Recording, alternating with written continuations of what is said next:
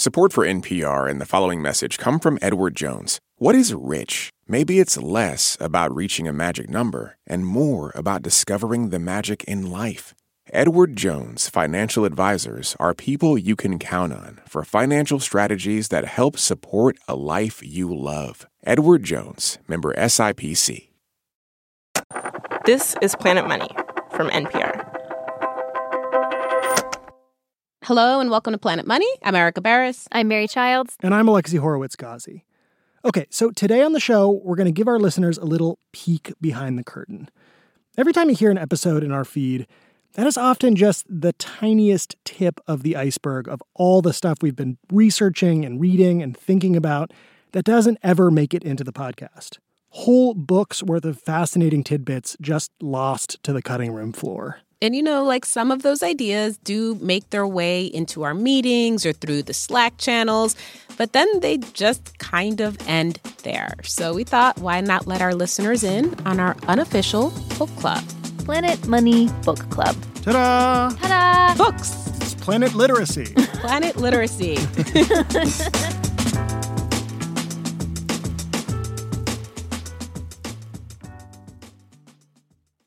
This message comes from NPR sponsor Babson College. Discover Babson College's Master of Science in Management and Entrepreneurial Leadership program, an intensive 9-month journey that equips recent college graduates with practical skills for today's dynamic business landscape. Tackle real-world challenges and emerge with a problem-solving mindset. Whether you choose to start your own business or innovate within a corporation, a master's from Babson will help launch your career forward. Apply today at babson.edu/msleader.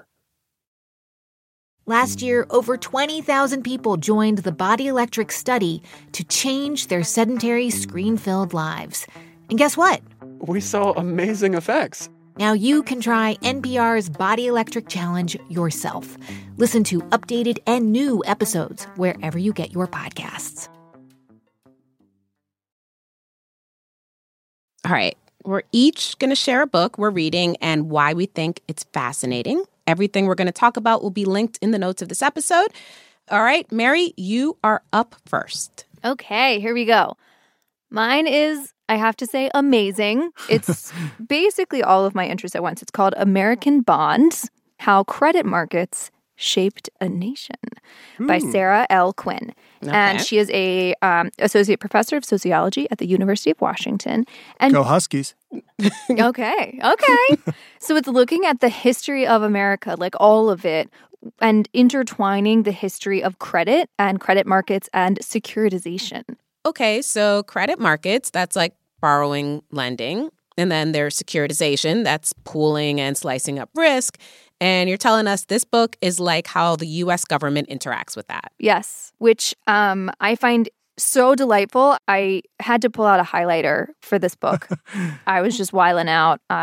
Like every line is highlighted, which I understand defeats the purpose. I want to read you the opening, actually. Let me flip here. I feel like you'll get the drift of like why this book is so magical. Okay, chapter 1. The problem and promise of credit in American life. Finance is always social. It is social not just because it distributes profits and risks among people, but also because those profits and risks are distributed on the basis of understandings, usually unspoken, of what people can imagine owing to and sharing with one another. I mean, okay, so yeah, that's a very poetic way of describing finance, but what story is this book actually telling? So it's basically saying that, like, politicians have learned to use credit markets as kind of an off-balance sheet, off-budget way to get political things done in a world in which there's often this kind of gridlock and always has been in this country, that we set up a system basically built around, checks and balances, which is another way of saying maybe gridlock. So, a lot of these things that they want to get done, irrespective of party, it turns out that credit helps you not have to pay for all of it right away, helps you partner with a private entity usually, or create a private entity or a quasi-private, and do these kind of maneuvers that let you get around the actual business of passing a bill. An off-budget way for politicians to get things done. Does that mean like the government selling off land on credit to settlers back in the day to get them to move west? Yes. The part that I'm excited to get to is the Fannie Mae, Freddie Mac section, the government participation in the mortgage market in America. But this whole book is about the degree of government participation and the degree to which we underappreciate that, actually. So when you talk about government participation, I feel like that's something we think of as having happened in this last century. But you're telling me this started before. Yeah, one thing that I hadn't previously appreciated was that there was a sense in the 1800s that corporations existed at the will of the government, that they were more or less extensions of the government and given a special dispensation to operate because the government was you're doing something useful here. And that changed with judicial rulings. I thought that was so interesting that there's this projection of individual values, individualization onto corporations beginning way back then, and that we've had these kind of ideological battles, obviously the whole time, but the way in which the conversation is shaped and the way in which we talk about it has changed so much. There's this figure in here that, around a third of all privately held debt in the United States is backed in some way by the federal government. Whoa. But that doesn't even account for tax expenditures that encourage lending, for example, she says. So, all the tax savings you get in the many, many various structures that the government, we want you to buy a house, so here's a savings on your interest. We want you to buy this. You want the ways in which they encourage us to act and take on credit. That's not even accounted for in that figure. And then there's also state and local. This is just federal that we're talking about. So that's bananas. That's fascinating. This is your world. Are you going through the book and then highlighting stuff and then going into the index and looking for the primary sources on all of this? Is that? Yes, but this is a sociologist. So this is a totally different world. I come from a finance world where it's almost devoid of the kind of sociological perspective and framing. We don't often talk about or even see the framing of how we're talking about the things that we're talking about. We just continue forward. And I think it's so valuable. That's one thing I love about this book is that it's making me consider the other ways of doing things and that the way that we seem to have chosen to do something, what that says about us and our priorities. Yeah. Okay, so Mary, tell us again what this amazing highlighted book is that you're reading. This book is called American Bonds: How Credit Markets Shaped a Nation. It's more highlights than book now. It's all yellow, yeah. That's very Coldplay of you. Wow, Alexi. Kicking it back. I'm stuck in the early aughts. Great vintage. All right. Well, I'll go next because I, too, am stuck in the early aughts. And the book I'm reading is called The End of Globalization, and it's by an economic historian. His name is Harold James. He teaches at Princeton. I'm saying stuck in the early aughts because his book was put out in 2001, before 9/11, but in the aftermath of the big WTO protests, the battle in Seattle. Right. So this was thousands of people in the streets protesting globalization and corporate power. It was kind of the OG Occupy Wall Street, right? Right. And so this book was written in that very narrow window of time. And his theory was, hey, this is it. We've reached peak globalization. The end of it is near, and it's maybe taken 20 years. Because I feel I found this book because I have not been able to stop Googling the thing that I think a lot of us have been Googling, which is ever since the war broke out in Europe is this the end of globalization? Is this it? And so that's kind of how I ended up coming to it. It's full of all this these little glorious little historical nuggets. Love a nugget. Yeah, there's a lot of good nuggets. And I thought I had a pretty good grasp of a lot of this stuff, but reading it, I'm oh, that's what was going on with rubber manufacturing in the late 1800s. That's what happened there. I get that now. Well, now I'm curious. And so, yeah. What happened? Okay, so in the late 1800s, rubber is incredibly valuable. It's used to make all kinds of things like shoes, tires, all these industrial products. And Brazil is the place to get rubber. And there's super high demand from European countries. But then these countries are wait a second, we can control rubber production and prices. That'll be so much better for us.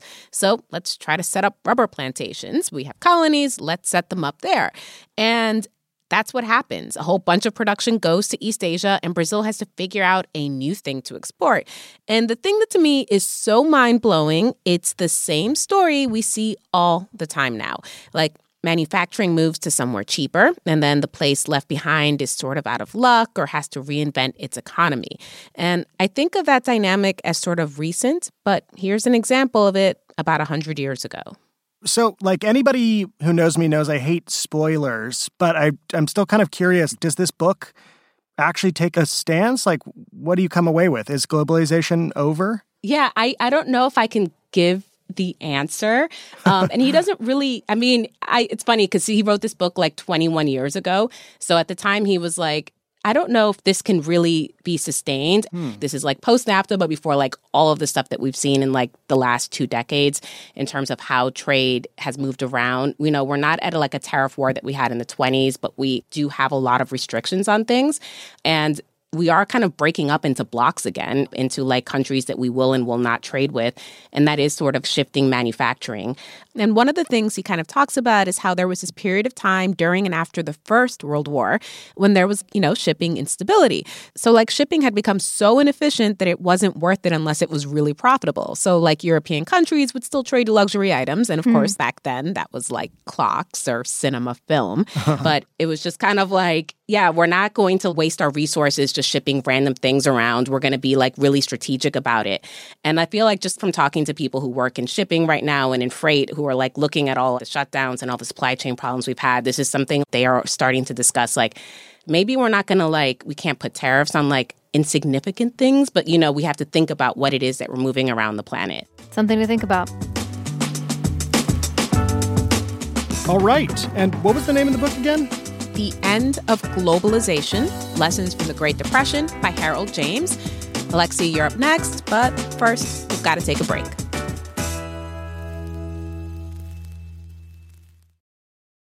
This message comes from NPR sponsor Grammarly.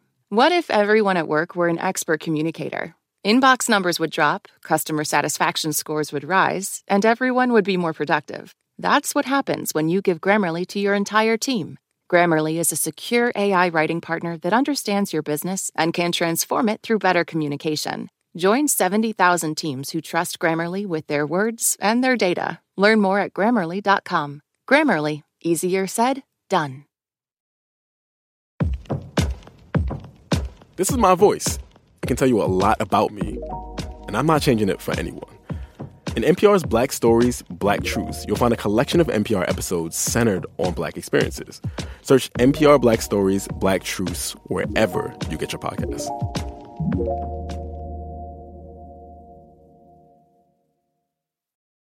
All right, time for the last book in our first ever Planet Money book club. Alexi Horowitz-Ghazi, what are you reading? My book is kind of also about globalization, but on a much larger time scale, kind of on the scale of hundreds of millions of years of evolutionary history. My book is The Sixth Extinction by Elizabeth Kolbert. She's a New Yorker writer. She writes a bunch about climate change. And this book, it's not really a deep cut. It's from 2014. It did win a Pulitzer Prize, so it's probably pretty good. And I started reading it because I was working on a story about how fossil fuel power plants have helped manatees from going extinct. I'm often reporting about climate issues for the show, and this book is really about how climate change is threatening thousands of species now. The book is kind of this episodic series of kind of morbid misadventures Elizabeth goes on around the world, looking at the human impact on the biodiversity of the planet. So, in one chapter, she'll be climbing through kind of a post-industrial abandoned mine shaft filled with, bat corpses as they're dying from this new invasive fungal disease. In another one, she'll be visiting, a genetic kind of cryobank, these frozen zoos where they're trying to collect the genetic material of species that are going extinct just in case someday there's any use for them. Oh, like Jurassic Park. Whoa. Yeah, exactly. This is like the precursor to Jurassic Park. Should we consider whether we should, given that we have the opportunity this time? Life will find a way. I think that's the only thing we know. So does she come to the point? I mean, there's no spoilers here. Are we in the middle of it right now? Like, are we in the sixth extinction, or are we getting ready for it? Yeah, so, the book is a history of the 5 previous mass extinction events that have happened throughout Earth's history. Bangers, like the asteroid that destroyed the dinosaurs. Literal bangers, yeah. That was a banger. Yeah, the literal bangers. And then, of course, there's now what many people are calling the 6th extinction, which is human-caused climate change, habitat destruction and other impacts of human development. But there are also just these ideas that I think are incredible. It really, made me think about globalization differently. One idea that she kind of explores throughout the book is that, biological diversity and speciation is like a process of isolation. So as different populations of the same species move into new areas and then become isolated from each other. Over the course of thousands of generations, they develop new traits that are kind of specific to their new contexts. And eventually they become different species that can't breed with each other. Huh. And so evolutionary history is this process of colonization and isolation that fractures off all of these initial relatives into this kind of huge kaleidoscope of different species that we know today. Right. And that was accelerated by the splitting of the continents so that we have all these separate huge land masses with all of these other pockets of diversity within, all these islands of different species. Which is why Australia is the raddest. Exactly. It's got the best animals. Undoubtedly. Yeah. And basically, she describes globalization, the thing that, you were looking at in your book, Erica, as an incredibly fast reversal of that process. So all of a sudden now we're shipping, pathogens and different animals, sometimes, purposefully introducing invasive species to different places over the past several hundred years. And we're basically running back the clock hundreds of millions of years. As someone who spent my entire summer ripping up a bed of an invasive species, English ivy. You're feeling this personally. Yeah, I'm feeling it in my heart and in my broken back muscles and spine. Someone who walks through tunnels of Japanese knotweed, I hear that as well. So, sorry, Alexa, go on. Yeah, so the way she described kind of the way we've gotten this biodiversity, it just made me think about globalization in a new way and on kind of a different scale. This new interconnectedness of the world, in a way, is kind of, we're running around this lab and we're just mashing together separate species and discovering new weird Frankenstein combinations and unintended consequences. Things like COVID or other diseases that have spread up are in part a consequence of this rejumbling of the globe. Totally. And one amazing thing about this book is that you think it's not only COVID in humans, which is now spilled over into mink populations and deer populations and will come back into human populations. But it's things like, white nose syndrome for bats. It's this remixing is having existential consequences for all sorts of species. Are there any biodiverse benefits to all of the mixing? Is there anything positive? Can you make me feel better? That's what I want to know, yeah. I don't know. There aren't many hopeful implications from this, but I will say, when you look at an individual species level from all of these remixes, some species are getting, hit by new pandemics of new diseases that come from far-flung places in the planet. But also, that means those pathogens or invasive species that are thriving are actually having the best time of their lives, that they are winning the competition. So it really depends what perspective you're looking at this from. So if you're a harmful bacteria, this is your time. Yeah, or all sorts of tree species or whatever else. It's this constant ebb and flow. So it's a bad time to be a species, but a good time to be a credit market. That seems undoubtedly true. If only all these animals learned to securitize. Alexi, what was that book that you just told us about? The book is The Sixth Extinction by Elizabeth Kolbert. Okay, that's it for our first book club. If you're listening and you've got an idea for something that should be on our reading list the next time around, please let us know. Today's episode was produced by Brent Bachman and Sam Yellowhorse Kessler. It was mastered by Isaac Rodriguez and edited by Molly Messick. Planet Money's executive producer is Alex Goldmark. I'm Erica Barris. I'm Mary Childs. I'm Alexi Horowitz-Ghazi. This is NPR. Thanks for listening.